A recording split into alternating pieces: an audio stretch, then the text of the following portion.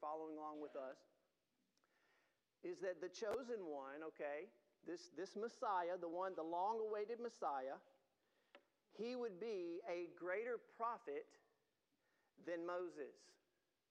Now, if Abraham has prominence in the Scripture, I don't know of anybody else besides Abraham, maybe David, and we're going to talk about him here in a little bit, but I don't know of anybody else who is more revered and more respected and more honored in Scripture besides Abraham than Moses. Moses was a unique character, a unique individual. I mean, if you talk about the history of the people of Israel, I mean, this guy was really amazing. There's so many things that Moses was part of in God's greater plan of redemption. Of course, we know Moses had a unique relationship with the Lord himself. And so for an Israelite, or later as the Jewish people were still settled in the land, they revered Moses probably more than anybody else, and rightfully so. But you know that it was Moses himself that made a promise that as great as he may have been, right, one day there was somebody coming that would be what? Greater than him. Even greater than Moses. So let's turn there real quick. Let's go to Deuteronomy chapter 18 this morning. We'll use this as kind of our initial scripture to look at. So Deuteronomy chapter 18. I'm going to pick up in verse 15.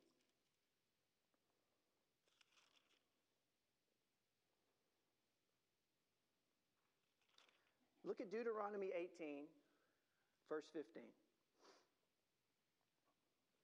Listen to what is communicated through Moses. Verse 15 of Deuteronomy 18, it says, "The Lord your God will raise up for you a prophet like me from among you, from your brothers." Okay? First thing that we need to understand, this kind of falls in line with what we found out last week, that the Messiah, the chosen one, would be the star of Jacob. He would come from the people of Israel. And so now we see that Moses is talking to the whole congregation of Israel, and he's telling them that one day there will be a prophet like me. He'll be greater than me, but he'll be a lot like me. And most importantly, he will come from among your brothers. In other words, he will come from the children of Israel.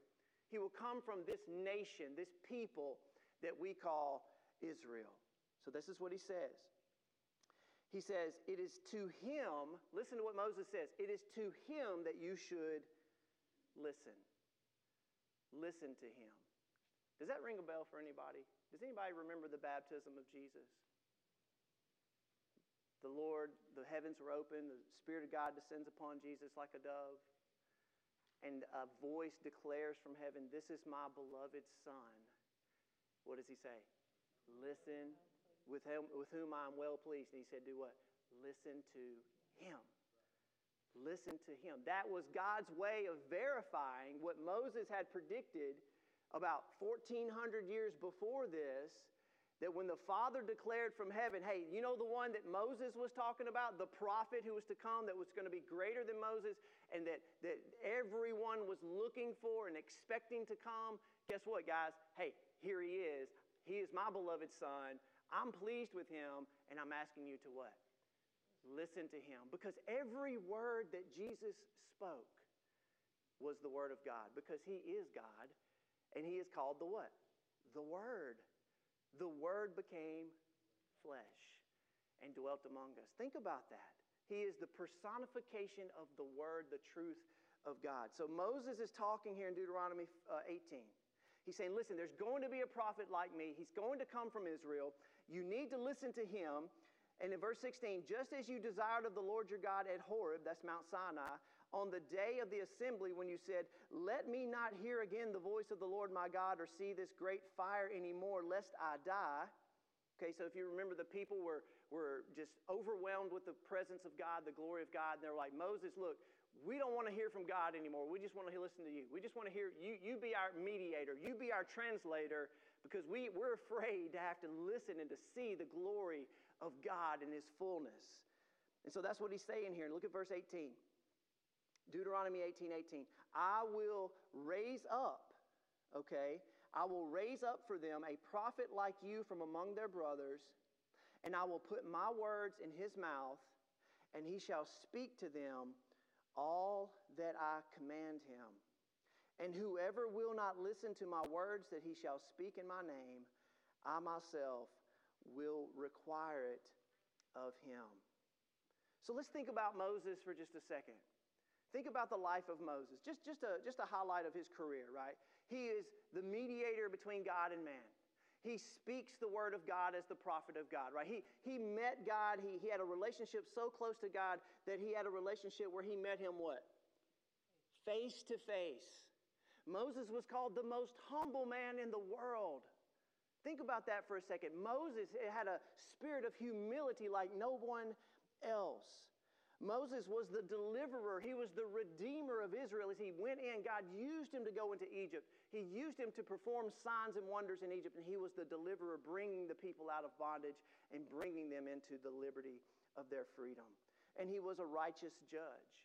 So all of these characteristics, even as great as Moses was, he himself said, listen, guys, there's coming someone after me who's going to be greater than me. He's going to be the greater mediator. He's going to be the greater redeemer. He's going to be the greater judge. He's going to be the greater prophet. He's going to perform greater miracles than I performed. He's going to do all of these things and more. Because even as great as Moses was not perfect, was he? Moses could not save anybody. Moses needed a Savior himself. And so I want to look at a couple of passages that I think will really clarify this as well. Look at John chapter 5. Let's flip now from Deuteronomy. Flip over to John 5 with me this morning. Because when you start tracing this stuff through the Scripture, guys, it shows up everywhere. It really does. And it kind of helps us understand what the people in the days of Jesus, what they were thinking and how they were contemplating, and they were probably wrestling in their heart and their mind. Could this be the one? As a matter of fact, you remember even John the Baptist, when he came on the scene, people came to John and they would ask him questions like, hey, are you Elijah? Are you the Messiah? Are you the prophet? Who are they talking about? When they say, are you the prophet? Well, they're talking about the one predicted in Deuteronomy 18. And John was like, no, I'm not the Messiah. I'm not the prophet. I'm not Elijah, right? So John had his own place in ministry. So the people are anticipating these things. They're trying to figure these things out as Jesus comes on the scene. He's causing quite the stir right there in Israel. And listen to what Jesus himself says. Look at John chapter 5, verse 39. Listen, these are amazing words. John 5:39, Jesus speaking. He said, you search the Scriptures because you think that in them you have eternal life. But look at what he says. But it is they that bear witness about me. Jesus is now saying everything you read in the Scriptures that you're looking for, guess what? It's right here before you. Everything is talking about who? About me. That's what he said. Verse 40. Yet you refuse to come to me that you may have life. I do not receive glory from people, but I know that you do not have the love of God within you. So Jesus is kind of being harsh with the people here. Verse 43, I have come in my Father's name, and you do not receive me. If another comes in his own name, you will receive him. How can you believe when you receive glory from one another and do not seek the glory that comes from the only God? Listen to what he says, verse 45. Do not think that I will accuse you to the Father. There is one who accuses you, Moses, on whom you have set your hope.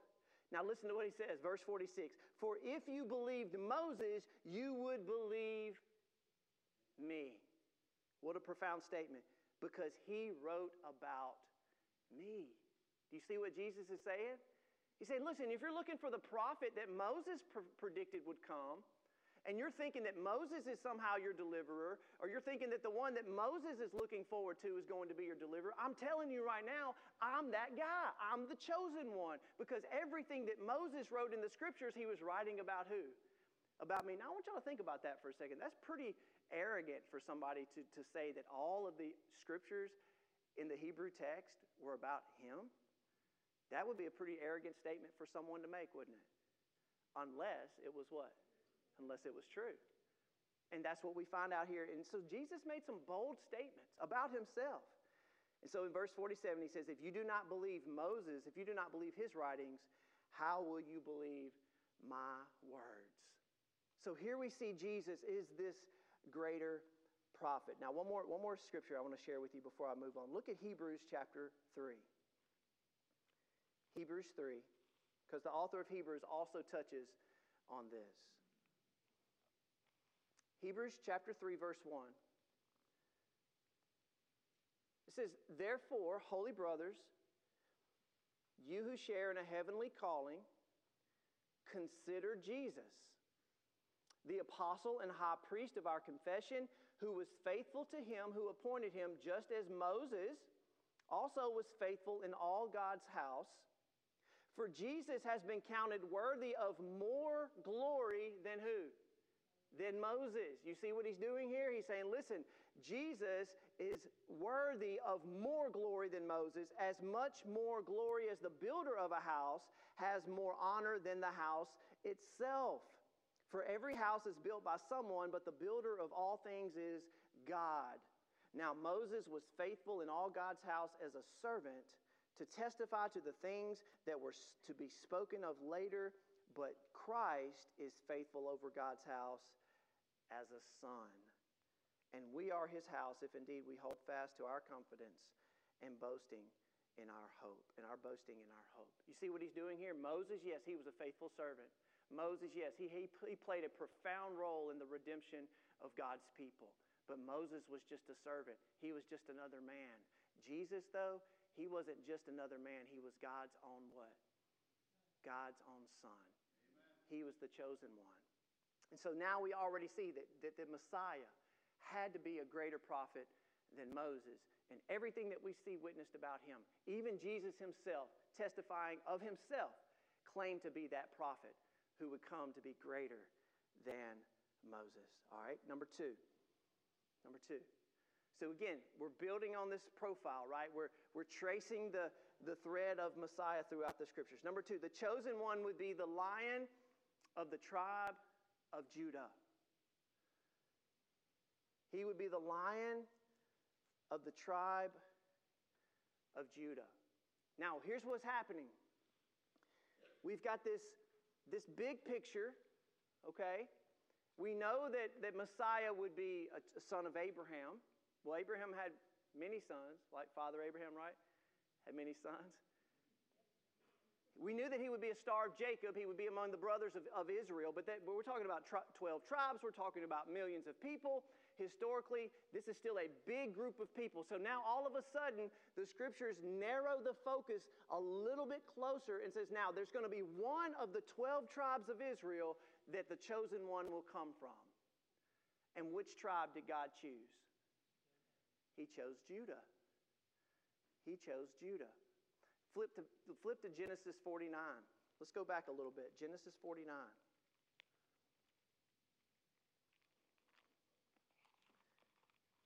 This is another prophecy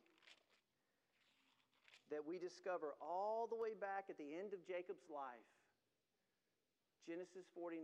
Jacob, just to set the context, he's bringing all of his children together. He knows that his time is come. He's nearing the days of his death. He wants to pronounce his final blessings over each of his 12 sons. This is the chapter where Jacob takes the opportunity to bless his sons. Listen to what he says about his son Judah. Genesis 49, verse 8. Judah, your brothers shall praise you. Your hand shall be on the neck of your enemies. Your father's sons shall bow down before you. Judah is a lion's cub. From the prey, my son, you have gone up. He stooped down and crouched as a lioness who dares to rouse him. Look at verse 10. The scepter shall not depart from Judah, nor the ruler's staff from between his feet, until tribute comes to him, and to him shall be the obedience of all the people. And so here we see in Genesis 49 that Jacob is prophetically giving us another clue, another puzzle piece to the picture of who Messiah would be. Now we could start to narrow our focus from just the overall whole house of Israel, that all 12 tribes of the children of Israel. Now we can focus on this one tribe, the tribe of Judah. Jesus would be the Lion of the tribe of Judah. In Hebrews 7, it says, "It is clear that our Lord descended from Judah." So he came to his own people, the Jewish people. Remember, the descendants of Judah who survived even the exile into Babylon, they came back to the land. And that is so necessary and important, because had they not come back to the land and reestablished their life there in Israel, you see, that was the purpose for the Messiah to be born. The Messiah had to come from Judah, and he had to be born in Israel. And so we see now Jesus is coming as the Lion of the tribe of Judah. Now, when you think about a lion, now when we talk about Jesus being born, and when he came the first time as a baby, we think about the humility of Christ, don't we? I mean, we think about how he is so humble. He wrapped himself in flesh. He became a baby child, someone that was dependent upon others.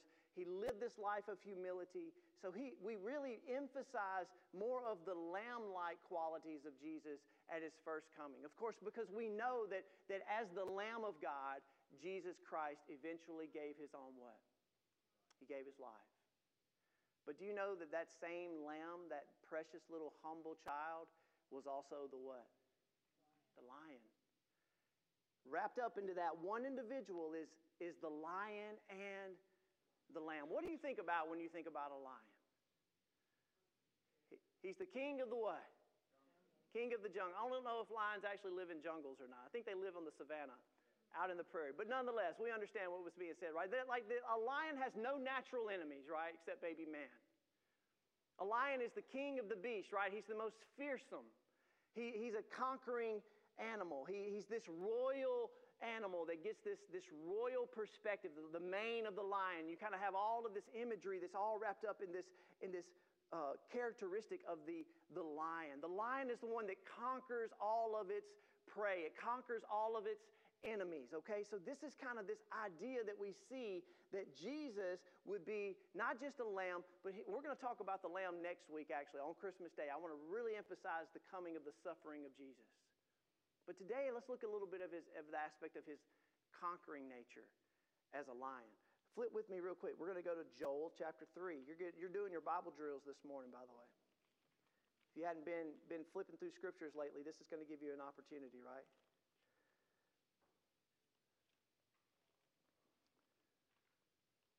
Joel chapter 3.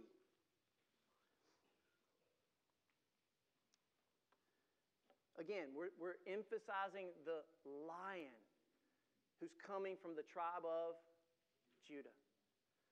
Joel 3, look at verse 14. Now, this is a passage that is depicting the end. This is a passage that's depicting the end of the age, the final battle, the coming of the king. All of those things are in view here. Listen to the language. Verse 14 of Joel chapter 3. Multitudes in the valley of decision, for the day of the Lord is near. In the valley of decision, the sun and the moon are darkened, the suns withdraw their shining. The Lord, what does he do? He's roaring. The Lord roars from Zion and utters his voice from Jerusalem, and the heavens and the earth quake. But the Lord is a refuge to his people, a stronghold to the people of Israel. Think about that for a second. When the Creator, when the King returns in all of his power and all of his glory, he's going to roar. And his voice is going to be so loud, so deafening, that it says that everything will be shaken. Look at what it says. The heavens and the earth will do what? They will quake. They will shake. Guys, this is the imagery that we see in the scriptures about the Lord being a lion. So if we're thinking about a lion, someone who overcomes, Jesus is the overcoming king, okay? And I just want to make this real personal to you today. How do we overcome? If we know that Jesus has already overcome all of our enemies, right? Every major obstacle in life that we have, what are they? Think about it. We have a sin problem. We can't just erase our sin. We can't just say, well, God, I'm sorry, and everything, all the consequences of our sin just goes away. That's just not how it works, right? We have this major sin problem that we really can't do anything about on our own, so we need somebody to take care of our sin problem for us. Well, guess what Jesus did? He went to the cross, right? He died. He died to take our place. He died to provide mercy for us. He died to give us forgiveness, to take that punishment for us. He took care of our sin problem. Guys, we have a fear problem. We're afraid. We're afraid of life. We're afraid of death. We're afraid of failure. We're afraid of all kinds of things. We have all these insecurities. Guess what? Jesus said, do not be what? Do not be afraid, for I am with you. I'm the lion. If you have a lion walking beside you, who are you going to be afraid of? You should have no fear when you know that the King of Kings, the Lion of the tribe of Judah, is with you. And then we have a death problem. We have a death problem. Guess what? Jesus took care of that one as well, did he not? Through the resurrection of Jesus Christ, we no longer have to fear death. We no longer have to be afraid to die. We understand that in him we have victory. We are conquerors. We're more than conquerors in Christ Jesus. And so what I want to challenge you with today is you're thinking about no matter what it is that you're facing, no matter what it is that you're fearing, is that you can overcome. And the Bible is clear about how we overcome. And I think sometimes we overlook this, but I want to share it with you. It's worth our time. So I want you to go to 1 John chapter 5. Because again, what are we talking about? This Messiah, the chosen one, he's of the Lion of the tribe of Judah. He's a lion. He's a conquering king. He's an overcomer. But then how do we overcome? 1 John 5 tells us exactly how we do that. Look at what it says in 1 John chapter 5. It says, everyone who believes that Jesus is the Christ has been born of God. And everyone who loves the Father loves whoever has been born of him. And by this we know that we love the children of God, when we love God and obey his commandments. For this is the love of God, that we keep his commandments, and his commandments are not burdensome. Think about that. How do we show love for God? By obeying his what? Obeying his commandments. It's very simple, guys. Every time we break one of God's commandments, every time we fall into sin, we are hurting God's heart. We really are. We're breaking the hearts of others, and we're breaking the heart of God. Amen. But if you just want to say you love God, that's great. We all say that we love God, but he's just simply saying, listen, if you really love me, you will keep my commandments. You'll just obey me. It's simple. Now listen to what he says. Verse 4. This is the key. For everyone who has been born of God overcomes the world. And this is the victory that has overcome the world, our what? Our faith. How do we overcome? By what? By faith. You see, you have fear or faith. Those are the only two choices. We can either be afraid or we can believe God's promises. So this is how we overcome. We do not walk by sight, but we walk in this world by what? By faith. And what is faith? I just want to keep it very simple. This is a word we throw out there. We've been in church for our whole life, and we talk about faith all the time. What is faith ultimately? Let me break it down to you really simple. Faith is simply taking God at his word. That's it. Amen. Do you really believe that what he has told you here in the scripture, what the revealed word of God to you, do you really believe that it's true? That's it. If you stand on the promises of God, you take God at his word, that is what it means to exercise faith. That is overcoming. Look at what he says in verse 5. Who is it that overcomes the world except the one who believes that Jesus is the Son of God? Amen. Do you believe that today? That's the key. There's no more important question. At the end of the day, when we stand before God, God's not going to ask you what was your education level, how much money did you make, what was your family life like, what was your influence and popularity among your peers. He's not going to ask you what kind of a career that you had. He's not going to ask you what you made on your your test scores, students. He's not going to say what kind of a degree. He's not going to ask you any of those questions. The only question that matters at the end of the day when we stand before God is, did you believe in my one and only Son, Jesus Christ? Do you believe?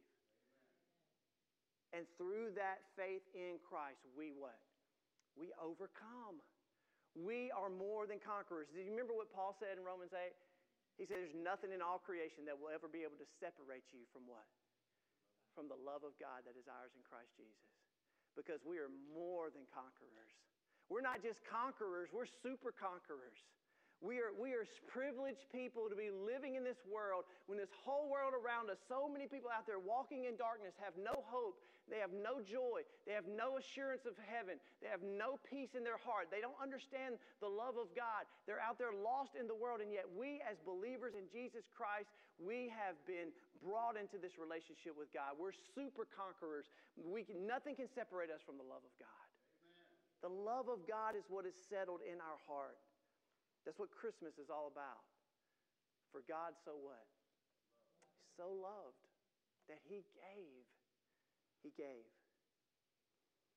So we see now that we have this clearer picture of who the Messiah was going to be, right? I got two more for you and we're done.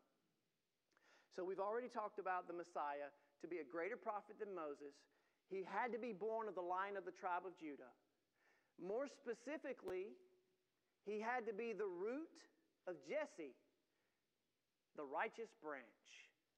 Now, we don't give Jesse much airtime in churches anymore. Does anybody even know who Jesse is? Jesse, the father of David. Jesse is an interesting individual. Now, Jesse was from the tribe of, anybody? Judah. Remember, Messiah had to come from Judah. Jesse was from the tribe of Judah. As a matter of fact, Jesse and his family lived in Bethlehem. We'll see that here in just a second. But the scriptures talk about this Messiah as being the root of Jesse. Okay, flip with me now. Look at Isaiah 11. Isaiah 11. As we just keep working through these scriptures, guys, they're so amazing. This is what's interesting. Look at Isaiah 11, verse 1. It says, there shall come forth a shoot, okay, a shoot or a tender branch from the stump of Jesse. A branch from his roots shall bear fruit, and the Spirit of the Lord shall rest upon him. And so this kind of sets the context. And in verse 10, look at verse 10, Isaiah 11:10. In that day, the root of Jesse, who shall stand as a signal for all the people, of him shall the nations inquire, and his resting place shall be glorious. So think about it. You got three images here. I'm going to make this very simple for you. You've got a shoot of Jesse, you've got the root of Jesse, and you have a stump. All right, now we're talking about trees, right? Everybody got the picture, right? Jesus is the root of Jesse, okay? That means that he comes before Jesse. Now, from his identity, from an identity perspective, how is it that Jesus, who was supposed to be a descendant of Jesse, come after Jesse, how could he come before him? Because he's what? Because he's God. He is the Ancient of Days, right? He is the one from ancient times. His origins are from of old, right? So that, again, speaks to the deity of Jesus Christ. He's the root of Jesse. In other words, Jesse came from Jesus because Jesus is the creator. But he's also, it also talks about the stump of Jesse. All right, so if you go out and you're walking in your yard and you see a big tree stump, what does that mean? What happened to that tree? It got cut down. That tree is what? Dead. So Jesus is the stump of Jesse. You know what that is a picture of? It's a picture of him being what? Cut down. Him being nailed to a what? Nailed to a cross. But yet, have you come out and you've ever seen a tree stump that's been cut down, it's dead, you walk out there the next year and you see a little bitty shoot growing up out of the stump. You ever seen that before? Voluntary? That means there's new what? New life, new growth. What is that the picture of? the resurrection of Jesus Christ. You see how all these pictures, so he comes before Jesse. He's going to be a descendant of Jesse down the road. He's the stump of Jesse because he got cut off as the one who gave his life, being the crucified Christ. And yet from that dead stump, there was what that sprung up? New life sprang up because he is the shoot of Jesse, and he becomes what's called this righteous branch. Amen. This righteous branch, which made me think about John 15. Jesus said, I am the what? The vine. I'm the true vine, and you are the what? You are the branches. Now, there's a critical word in John 15 that Jesus talks about. Again, he uses all this imagery for a reason. He wants us to see it. He wants us to understand it. He's saying that we are designed and called to bear what? Your life should be bearing some fruit. It doesn't mean it has to be perfect, but there should be fruit in your life, the fruit of the Spirit. What is the fruit of the Spirit? Love, joy, peace, patience.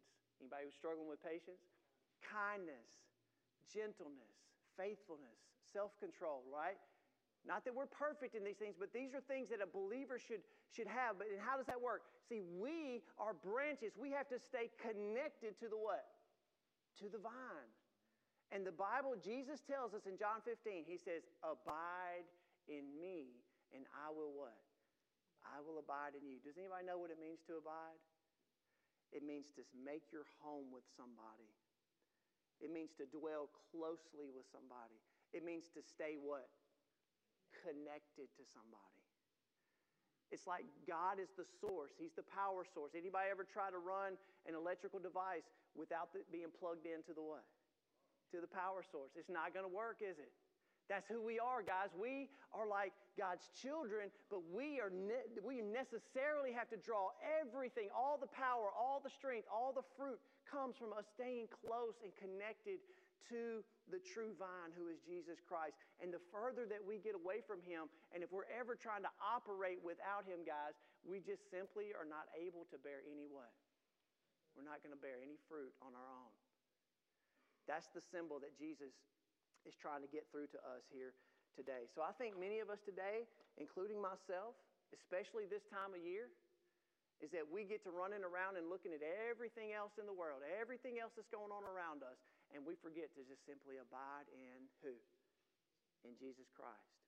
And anybody ever get worn out and overwhelmed and frustrated and during this time of year?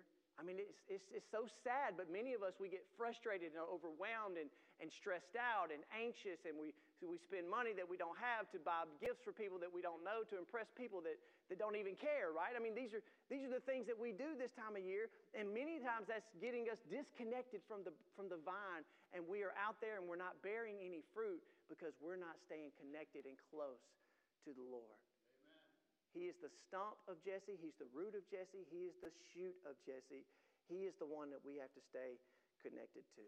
And finally, he's the Son of David. Jesus, the chosen one, he would be the promised Son of David.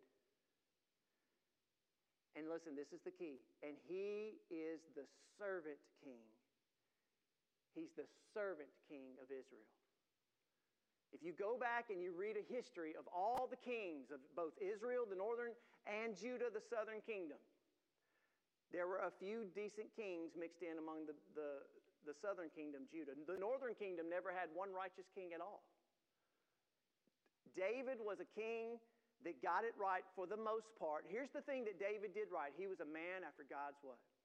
Own heart. He never went to worship other gods. Did David have failures? Absolutely. Made some major flaws, had some big sins in his life, suffered some very severe consequences. David, again, not a perfect man, but David was a king after God's own heart. And you know what David did better than any other king in Israel? He did not come necessarily to be served. He came to what? He came to serve. Do you know why David was such a good king? Because where did David spend the first half of his life? Out in the fields as a shepherd. He got the worst, dirtiest, most insignificant job of all his brothers. He's out there tending all the dirty sheep, living out under the stars, no credit for what he was doing. But you know what he learned in the fields? He learned how to be a shepherd. He learned how to be a servant. That's why his heart was right before God. And again, you see the imagery. Jesus, he is both our shepherd, but he is a king. He was a servant king. Now, we talked about Abraham, man, he had significance. We know Moses was a significant player in Scripture, and I'd say David is right there. If you want to say the top three characters or saints in the Hebrew Bible, the top three, you got Abraham, you got Moses, and you got who? David. Jesus had to be the son of Abraham. He had to be a descendant of who? David. And guess what? Both Mary and her husband Joseph, both of them came from David's family. He was a son of David. He had to be born in the city of David. Anybody know what city that is? Bethlehem. Bethlehem. That's where David's family, remember, Jesse and his family lived there. David grew up in Bethlehem. Jesus was prophesied to be born in the little town of Bethlehem. That's the city of David. Let me share an interesting fact to you. Now remember, Mary is pregnant. And it's getting close for her to give birth, right? Joseph is with her. He stayed with her through all this. It's a big scandal. Nobody really knows what's going on. She's a young child. She's probably 13, 14 years old. She's betrothed to be married to Joseph. They're living in Nazareth, which is way up north in Israel. She's getting close to give birth to the Messiah. But there's one problem with that. The Messiah has to be born where? In Bethlehem. What in the world is going to get Mary and Joseph to Bethlehem in order for that baby to be born on time?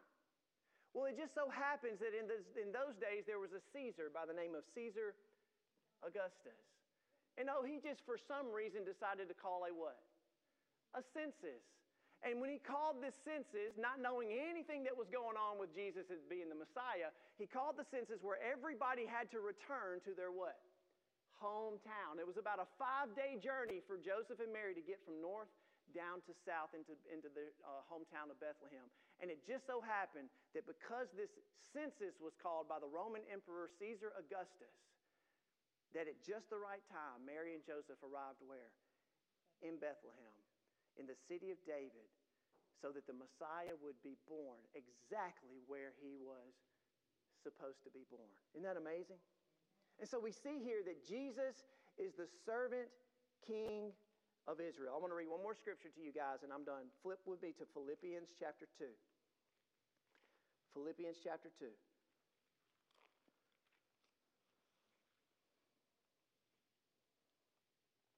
If this probably just sums up the character and the nature of our servant king, the Lord Jesus Christ, better than anything else in Scripture. Philippians 2, verse 5.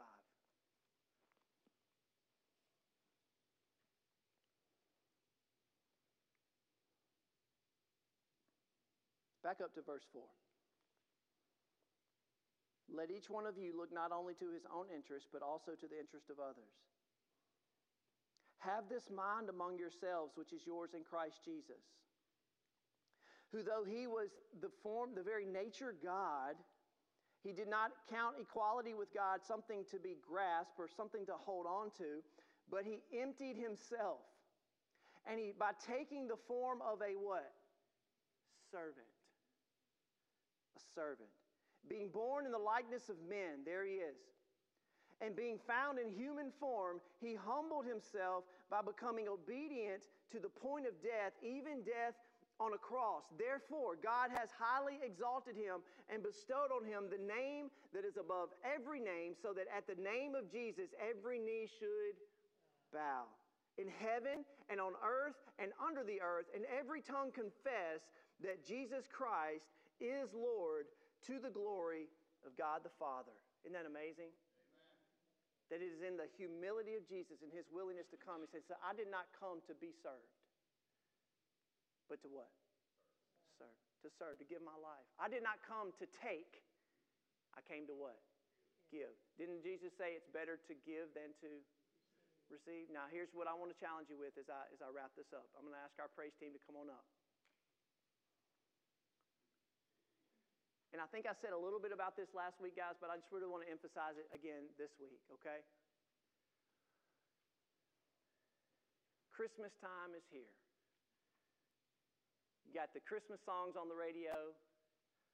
You got your decorations up, possibly. You're getting ready for all the family activities. Some of you may be doing that today. You're out shopping. You got parties. You're trying to get gifts. You're doing all the things that we typically do. And whether good or bad, whatever you think about Christmas, that's okay. The consumer part of it, the materialism side of it, all of that can be a distraction. We know that. We understand that. But here's what I want to challenge you with today. Just one simple thing. Is that we, as believers in Jesus, we become children of God. He becomes our God. We become His people. We become inheritors, co-heirs with Jesus Christ. We become sons and daughters of the living God. We're brought into this family. We're supposed to be like Christ. Isn't that what it means to be a Christian? Is to be like who? To be like Christ.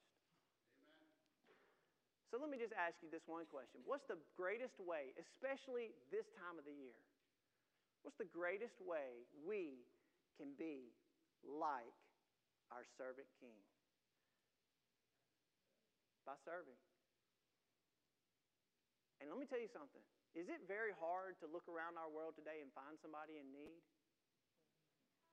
Is it difficult to look around your neighborhood, your workplace, this community, your family, to find somebody that needs help, that needs to be encouraged? Maybe they have a financial burden. Maybe they have an emotional burden. Maybe they just need prayer. Maybe they're sick in the hospital. Maybe they're shut-ins and they can't get out of the house. Whatever it may be. Maybe they're widowed and they don't have any family this time of year. This is a very difficult time of year for many, many people, guys. What I'm challenging with today is that if we don't serve, we're not really carrying out the spirit of Christmas. It's not about any of that other stuff at the end of the day. It's truly about representing our servant King who came not to be served, but to serve, and that we get that opportunity right now. And it should be our life. It should be our lifestyle, not just for this time of year, but especially this time of year. We should be thinking about ways to what? To serve. Now, I want to thank the people that came out yesterday. I don't know, how many did we have come through, Chris? 415 people just came through here yesterday. And those of you who came out here, how many of you get a blessing out of coming to Help Group? It's one of the greatest things that we do, because there's no motive, there's no ulterior motive here. We just want to bless you, we just want to serve you, right? What an opportunity. That's just one opportunity. I think about my brother Terry. They're about to leave here in just a few minutes. They're about to step out of this church. They're going to go out into the street. Man, it's getting cold tonight, isn't it, Terry? Lots of people out there are going to be out in the cold, living on the streets. Guess what they're going to get in just a minute? A hot meal. Some warm hugs, maybe some winter clothes. Guys, if you've never been with our friends with Eternal Bread, if you've never been here with our help group or whatever that may be, this is a serving church. I want to say that. I thank God to be a part. We belong to a very serving church. We may not be very big in number, but we have a real big heart. I'm thankful for that. And some of you guys are missing out because you've never really taken that opportunity to jump right in there and see the blessing that you get for representing Jesus to the world and the community around us by simply just giving some time and serving somebody who is in need. Amen. That is such a blessing. So I want to encourage you guys, between now and Christmas, which is next Sunday, or between now and the end of the year, find a way, pray about a way. And if you can't find anybody that you can serve, come see me. I got plenty of ways that I can help you find somebody to serve this Christmas, right? Amen?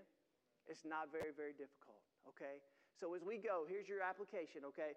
We let our light shine. And when we serve other people, guys, we actually bring the kingdom of God to that person. When you come and give and help to somebody and encourage somebody and meet a need in somebody's life, that is literally bringing the kingdom of God, because we serve the King, Jesus. We bring the kingdom with us, and that is where we bring His light. So we let our light shine this Christmas by serving others in the name of Jesus. And when we do that, guess what? We bring glory to our Father in heaven. Amen. So let your light shine before men, so that when they see your good deeds, they may not glorify you, but glorify who? Our Father who is in heaven. That's what Christmas is all about. Amen? Amen. Bow your heads. We're going to sing one more song before we go. Let's pray together. Heavenly Father, I want to thank you. Lord, thank you for sending your Son into this world to save us. Thank you for giving